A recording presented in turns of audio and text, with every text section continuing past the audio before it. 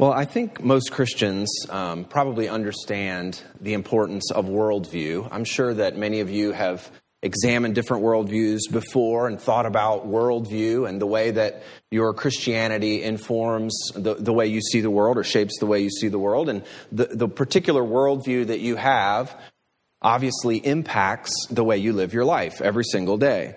There's been for a number of years now, Christians have been talking about this worldview as a way to see life and to sort of a grid to view things through. And Christians have been talking about the differences between different worldviews and the way they impact your life. You have sort of an evolutionary worldview, Christian worldview, a secular humanist worldview, and the list goes on, and you could talk about a number of different worldviews.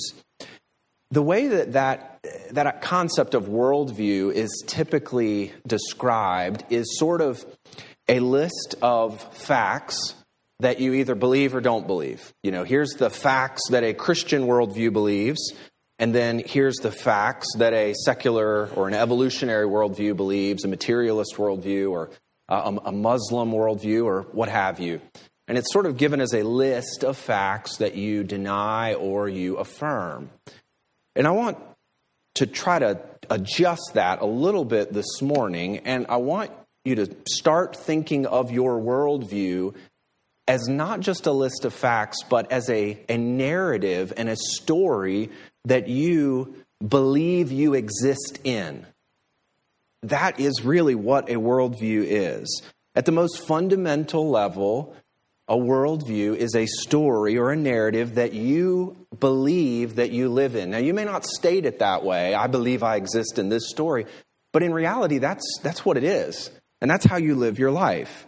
And because you exist in that particular story, whatever it is, and it may be a combination of stories that you're pulling pieces from, because you exist in that story, it impacts the way you live life today. There's a meta-narrative, is kind of a word for it, that you immerse yourself in and you believe is the way the universe really is. One particular author said it this way, and I think this is helpful. Don't get caught up with the way he says we're animals. He doesn't really think we're animals. He's a Christian guy. But here's what he says. We are essentially storytelling animals, not because we just love a good yarn or because we enjoy being entertained, but rather because we think narratively, as it were, right? So why do your kids love stories? Why do you like stories? Why do you get caught up in a good story? Because you think in a narrative form. You tend to see things, I tend to see things as moving from this part of the narrative to this part of the narrative to this part of the narrative. And that's the way our lives work. So, for example, if you hold to a Hindu worldview, right, then you enter yourself into a narrative. And that narrative says there's a reincarnation has happened to you and you need to live a good life, right? So what has happened before, the next stage in that narrative is your life now. You need to live a good life, do good things, be kind to people, whatever it looks like, so that after your time, you will be reincarnated as something better, something more significant. And one day you'll enter eternal bliss because you've sort of reached the top of the ladder in your reincarnation. That is a narrative. That worldview is a narrative, right? An evolutionary worldview. You think that essentially the story began with a giant explosion and that we're all random collections of atoms that have sort of congealed together. There's not really a soul inside of you. It's basically just material, physical existence. And that one day the sun is going to burn out, life on earth will cease to exist as we know it, and that'll be it. That worldview is not just a list of facts. It's a story that you see yourself living in. Another author said this, I can only answer the question, right? I can only answer this question, what am I to do? Which we're all asking that question, if I can answer the prior question of what story do I find myself as a part? Our morality comes from the story that we believe we exist in. Your morality will be different if you enter the evolutionary worldview and you live in that story, or if you enter the Muslim worldview or the Hindu worldview or whatever it may be, it'll be different Because of the narrative, because of the story that you exist in. Now this morning, obviously, we're going to talk about the biblical story. And the biblical story, we believe, is the true story of the world. This is the right story. This is the narrative. This is the beginning, the middle, and the end of the story, and we believe we exist in that story. If you think about Scripture, just think about it for a moment, the way it moves. It begins at the beginning of creation and moves through the timeline of history and ends at the new creation. It's a narrative that flows. It's a grand, sweeping story. And sometimes it's hard for us to think of it that way because, you know, we get this Bible and it's 66 books and it's written by all these different authors and it's all these different genres. There's poetry in it, there's narrative, there's letters, and you know, it's sort of arranged in a funny way sometimes, and we don't know what comes after what. And so we like to study the individual passages. And so we sort of miss the entire forest because we get caught up in these individual sections of Scripture. And that's a fine thing to do, but sometimes it's helpful to pull back and say, okay, what is the sweeping narrative of this? And how do the pieces fit into the whole? How do the little stories help to make up the whole sweeping worldview that the Bible gives us from creation to new creation? And so the drama of Scripture, the story of Scripture, impacts your sanctification, this sweeping worldview. And you situate your life within this worldview, and then you live that worldview, that narrative, that story out. And so this morning, as quickly as we can, this is probably a little ambitious for us to do this in 20, 25 minutes here, right? But we'll take a crack at it this morning, and we'll come back to this over and over again to try to get this nailed down. But I want to show you how the Gospel of Mark fits into this sweeping story of Scripture. And this is going to be a really high flyover, but it'll be an introduction to this story that we'll go back to over and over again. And I've taken there's a particular book called The Drama of Scripture, Craig Bartholomew, Michael Goheen. There's a number of books like this, but this one's particularly helpful in the way they divide up the biblical story into 6 different pieces. Sorry, it's not 7, I know. It's 6.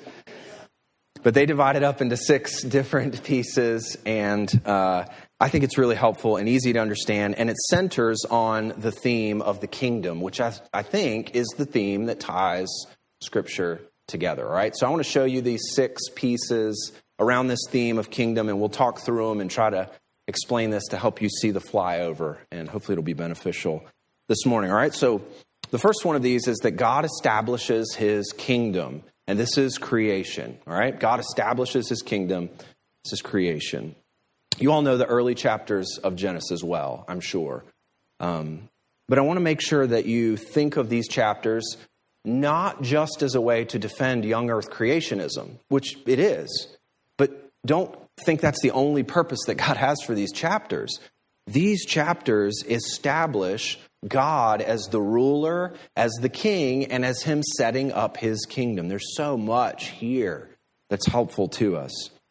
He speaks the universe into existence. He's the obvious sovereign one over everything. He speaks it into existence. Everything instantly obeys his voice and his commands. And as you get into the first chapter of Genesis, one of the things I love about this chapter, the way it describes God's creation, is that at the end of every day, it says that God looked at his creation and he said, it's good. It's really good. I've done a good job here. And I love that because the physical universe, the creation, is inherently good. It's inherently meant for us to be enjoyed and to delight in the things of creation. God delights in it. And on the 6th day of creation, it reaches its climax in many ways. Genesis chapter 1, verses 26 through 28. You're familiar with these verses, but let me just read these and show you how this fits into this idea of kingdom. Then God said, let us make man in our image, after our likeness, and let them have dominion over the fish of the sea, over the birds of the heavens, over the livestock, and over all the earth, and over every creeping thing that creeps on the earth. So God created man in his own image. In the image of God, he created him, male and female. He created them. And God blessed them. And God said to them, be fruitful, multiply, fill the earth, and subdue it, and have dominion over the fish of the sea, over the birds of the heavens, and over every living thing that moves on the earth. So notice what happens here. There's a lot of talk about what it means to be made in God's image, but one of the primary things it means is that God delegates his kingly authority to Adam and Eve, to mankind. And they are supposed to care for the earth, subdue the earth, and use the earth to better human existence, to enjoy creation, to enjoy a relationship with God in creation. Think of it as Adam and Eve, human beings, are vice regents. They rule over creation as a representative of God. And so God establishes his kingly rule here. His kingdom is a place where mankind reigns in his stead and under his authority. And they're to live reflecting God's authority in creation and with one another. And they're to live in relationship with God as his image bearers. And mankind is to shine his glory into all of creation as they have dominion over it and rule over it. So God sets up his kingdom here. Think about it as God's people living in God's place under God's rule here. It's God's specific people living in his kingdom under his rule and reign. That's what happens in the early chapters of Genesis. God has set up his kingdom. And that brings us to our second piece in the biblical story. This is what you would probably expect. Rebellion in the kingdom, the fall. So Adam and Eve have everything they need. I mean, if you read the early chapters of Genesis, it's wonderful. They have all that they need. They enjoy a special relationship with God. And despite that, when you get to chapter 3, they decide they know better than this good, sovereign, loving God. They listen to the voice of the serpent. They trust his words rather than trusting this good God who has given them all that they need. One of God's commands to Adam was to guard, to protect the garden. And in Genesis chapter 3, this serpent gets into the garden, and not only does he get into the garden, Adam doesn't do anything about it, and Adam is apparently standing right there while his wife Eve is lied to by the serpent. And what should have happened is Adam should have taken matters into his own hand, killed the serpent, kicked it out of the garden, and protected the sanctuary that God had made there for them. The serpent challenges God's authority, and Adam and Eve trust his words rather than continuing to trust God. And the results are tragic. If you have your Bibles, open them to Genesis 3. I want to show you something in these curses that I think is important for us to see this morning. So Adam and Eve decide to trust the serpent. They essentially worship the creation rather than the creator, as Romans 1 describes it. That's what Adam and Eve do here. And so the relationship with God is instantly severed. They no longer walk with him in the cool of the day. And God pronounces a series of curses on creation in Genesis 3, verses 14 through 17.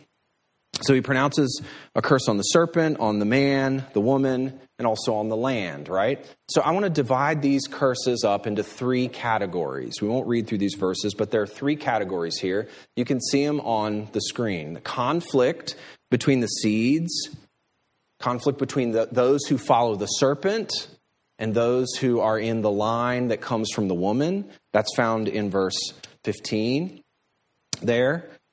So there's conflict between the seeds. There's conflict. There's difficulty in childbearing. So it's not just pain in having children. It's also difficulty in conceiving. Difficulty in the relationship between the man and the woman that brings children into the world. There's a number of women in Scripture that have difficulty conceiving, and the Bible draws our attention to that as a result of this tragic event here in Genesis chapter 3.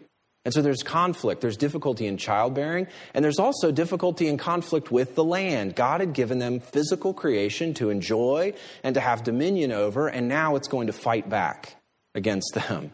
It's not going to be easy for them to take dominion over creation, over the land, and it's going to be hard for them to provide what they need as they cultivate creation. And so Keep these in mind. We'll go back to these in just a moment. But God's image in mankind has been twisted. His rule over creation has been broken, but his task has become much more difficult in the midst of this. And so rather than taking dominion over creation, Adam and Eve allowed the serpent to take dominion over them. And of course, death, destruction, disease, all of that follows in the wake of their decision. But notice, in the midst of this, and this is so important for how you see the rest of Scripture fitting together, in Genesis 3:15, in the midst of these curses, there's a promise of hope. Verse 15, I will put enmity between you, the serpent, and the woman, and between your offspring and her offspring. He shall bruise your head, and you shall bruise his heel. Now, as Adam and Eve are sitting there, probably listening to God pronounce these curses, when they heard those words, that a descendant of Eve is going to crush the head of the serpent, they would have heard those words as a promise of restoration, of making things right. Now, in some ways, it's a very vague promise, but they would have heard that as a promise of hope.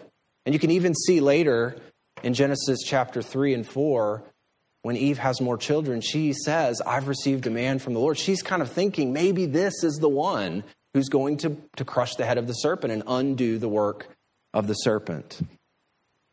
And so this promise here, they would have heard as a promise to make things right. And this carries through the rest of the biblical story. And that brings us to the third act here in the biblical story. Hopefully it'll click through. There we go. The king chooses Israel, redemption initiated. All right? So as you turn the page to Genesis chapter 4, you've got this hope in mind, but you also have this broken relationship between the man and the woman, the ground, and all of this. And things go bad really quickly. Genesis 4 through 11 just continually unfold to us the deepening of sin in human hearts. And in Genesis 11, you kind of have the culmination of this with the Tower of Babel. It's not just individual sin, it's corporate.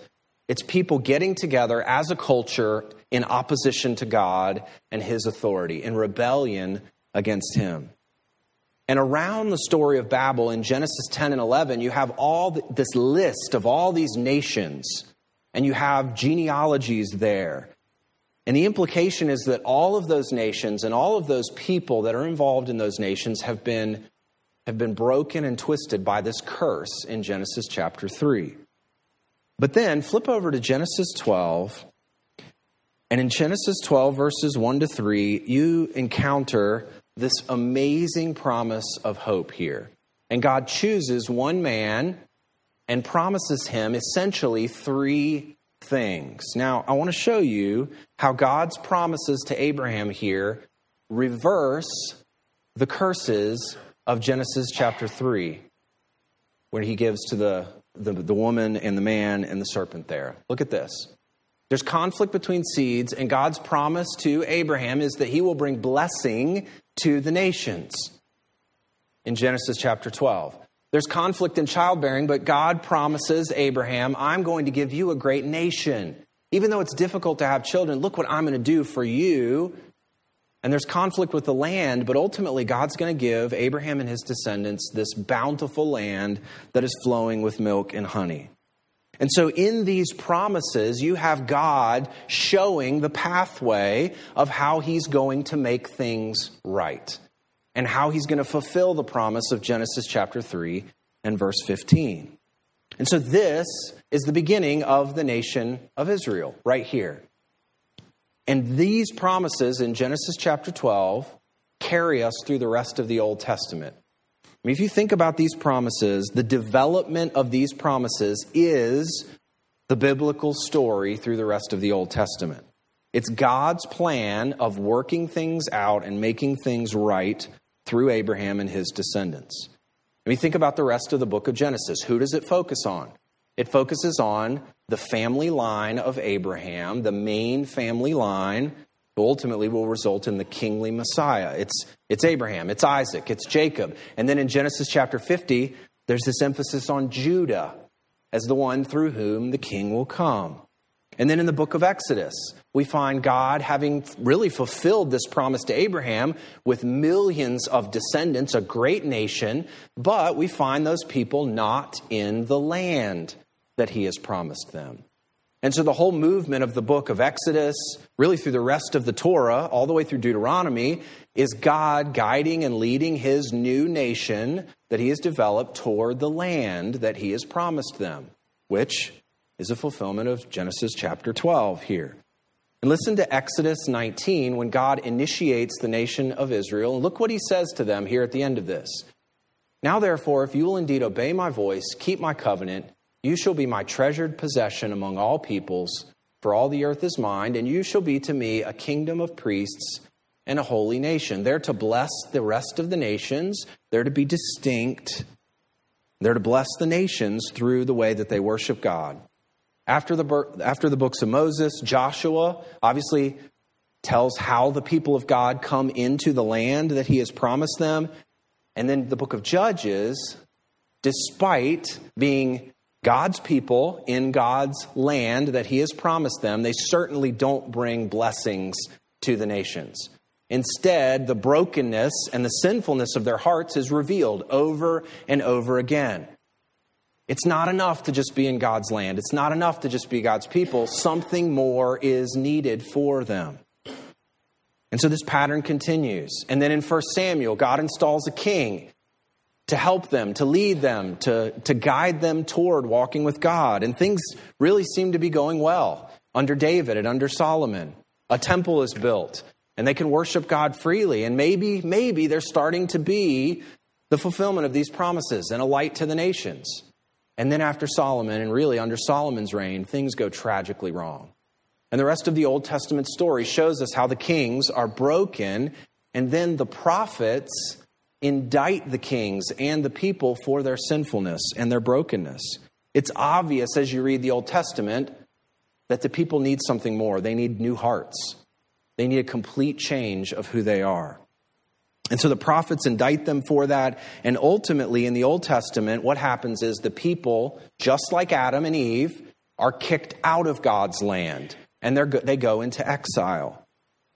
But even in the midst of their exile, the prophets tell them something good is going to happen. Just like Israel was in Egypt and God brought them into the promised land, there's going to be a second Exodus that's going to happen through God's Messiah, and restoration is going to happen. And that's how the prophetic books in the Old Testament function. Despite exile, God is not going to cast his people away. He's going to remain faithful to them. And those books look toward the future. Now, this is where the Gospel of Mark comes in. And you have to see that general narrative of the Old Testament to understand what's happening in the Gospels, and particularly in the Gospel of Mark. As you open to the Gospel of Mark, what did we see right off the bat? There's a quote from Isaiah. And we see that the Gospel writers see Jesus and his coming as the fulfillment of this whole narrative from the Old Testament. These Old Testament expectations. One who's going to crush the head of the serpent, the king who is coming, the one who's going to make things right, who's going to bring God's blessings, who's going to bring favor to Israel and favor and blessing to the nations. All of those promises and expectations, the gospel writers see those as fulfilled in Jesus. And so that's why they quote the Old Testament so much, and they allude back to the Old Testament, because they want you to see that Mark fits within this kingdom narrative. So Jesus is presented as the long-awaited hope of Israel. He's like Adam, but he's going to succeed where Adam fails. He's like Moses, but he gives a better law. He writes the law in their hearts, gives them new hearts. He's God incarnate, and he's come to bless and to save his people. And he's going to deal with their foundational problem, their need for a new heart, and their need for spiritual life. And so that's why Jesus comes onto the scene proclaiming the kingdom. Because what he's saying is God is going to make things right through his arrival. God's kingdom has arrived, and his miracles are an illustration of that. And they're showing the way it's going to look when he ultimately does make things right. And he's going to slowly reveal that kingdom to them. And yet, that kingdom is not, as we've seen, is not all one of power and authority. It's a kingdom that can only come as Jesus, surprisingly, to the disciples, as Jesus gives himself up and sacrifices himself on the cross in order to redeem them and buy them back from the slavery to sin. And so, the old creation, the broken creation, comes in Adam, and the new creation, the kingdom, the setting right of things, comes through Jesus Christ. And so when he ascends to heaven, he initiates this next part of the story, the spreading of the news of the King, the mission of the church. Let's go to Acts chapter 1 real quickly. Acts chapter 1, look at verse 6. So when they'd come together, they asked him, Lord, will you at this time restore the kingdom to Israel? They're still thinking in terms of only a physical kingdom and kicking Rome out. But look what Jesus says to them. He said to them, it is not for you to know times or seasons that the Father has fixed by his own authority, but here's what you are to do. But you will receive power when the Holy Spirit has come upon you, and you will be my witnesses in Jerusalem and in all Judea and Samaria and to the end of the earth. And so Jesus continues to turn their attention toward the proclamation of the good news, the gospel of the kingdom. Go to the very end of the book of Acts. After all the ministry that happens, we find Paul in Rome, and look at the last two verses. And what is Paul doing? The gospel has expanded almost to the ends of the earth. Look at verse 30. He lived there 2 whole years at his own expense and welcomed all who came to him. And look what he's doing. Proclaiming the kingdom of God and teaching about the Lord Jesus Christ with all boldness and without hindrance. He's proclaiming that God's new creation, God's kingdom has arrived in Christ. And he's connecting that back to the Old Testament. Jesus is the subject of his message. And that's the portion of the story that you and I find ourselves in today, right? We're still doing this. And the rest of the New Testament is about this happening. It's specific letters. It's encouragement to churches who are making this happen around the world. They're maturing saints. They're growing saints in the likeness of Jesus Christ. They're making disciples. They're proclaiming the kingdom. And our church here is an outgrowth of this. This is what we are to be doing. Exactly what he says here. This is the portion of the biblical story that we find ourselves in. And as we're right here doing this work, continuing this work that Paul was doing, we anticipate the final chapter in the story, the return of the King, redemption completed. We don't have a lot of time, but turn in your Bibles to Revelation 22, the last chapter. Something here about how the biblical story ends. I love this. Revelation 22, verse 1. Then the angel showed me the river of the water of life, bright as crystal, flowing from the throne of God and of the Lamb through the middle of the street of the city. Also on either side of the river, the tree of life with its 12 kinds of fruit, yielding its fruit each month. The leaves of the tree were for the healing of the nations. You can see the blessing that has come to the nations there. No longer will there be anything accursed. Set Genesis 3 right.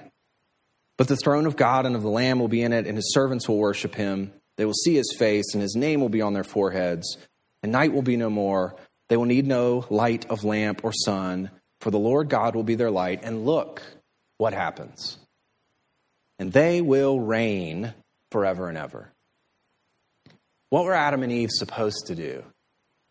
They were to reign. They were to have dominion. They were to subdue the earth and live in relationship with God. And that was broken. And God sent Jesus Christ to make that right. And here at the end of the story, you find that things have been made right.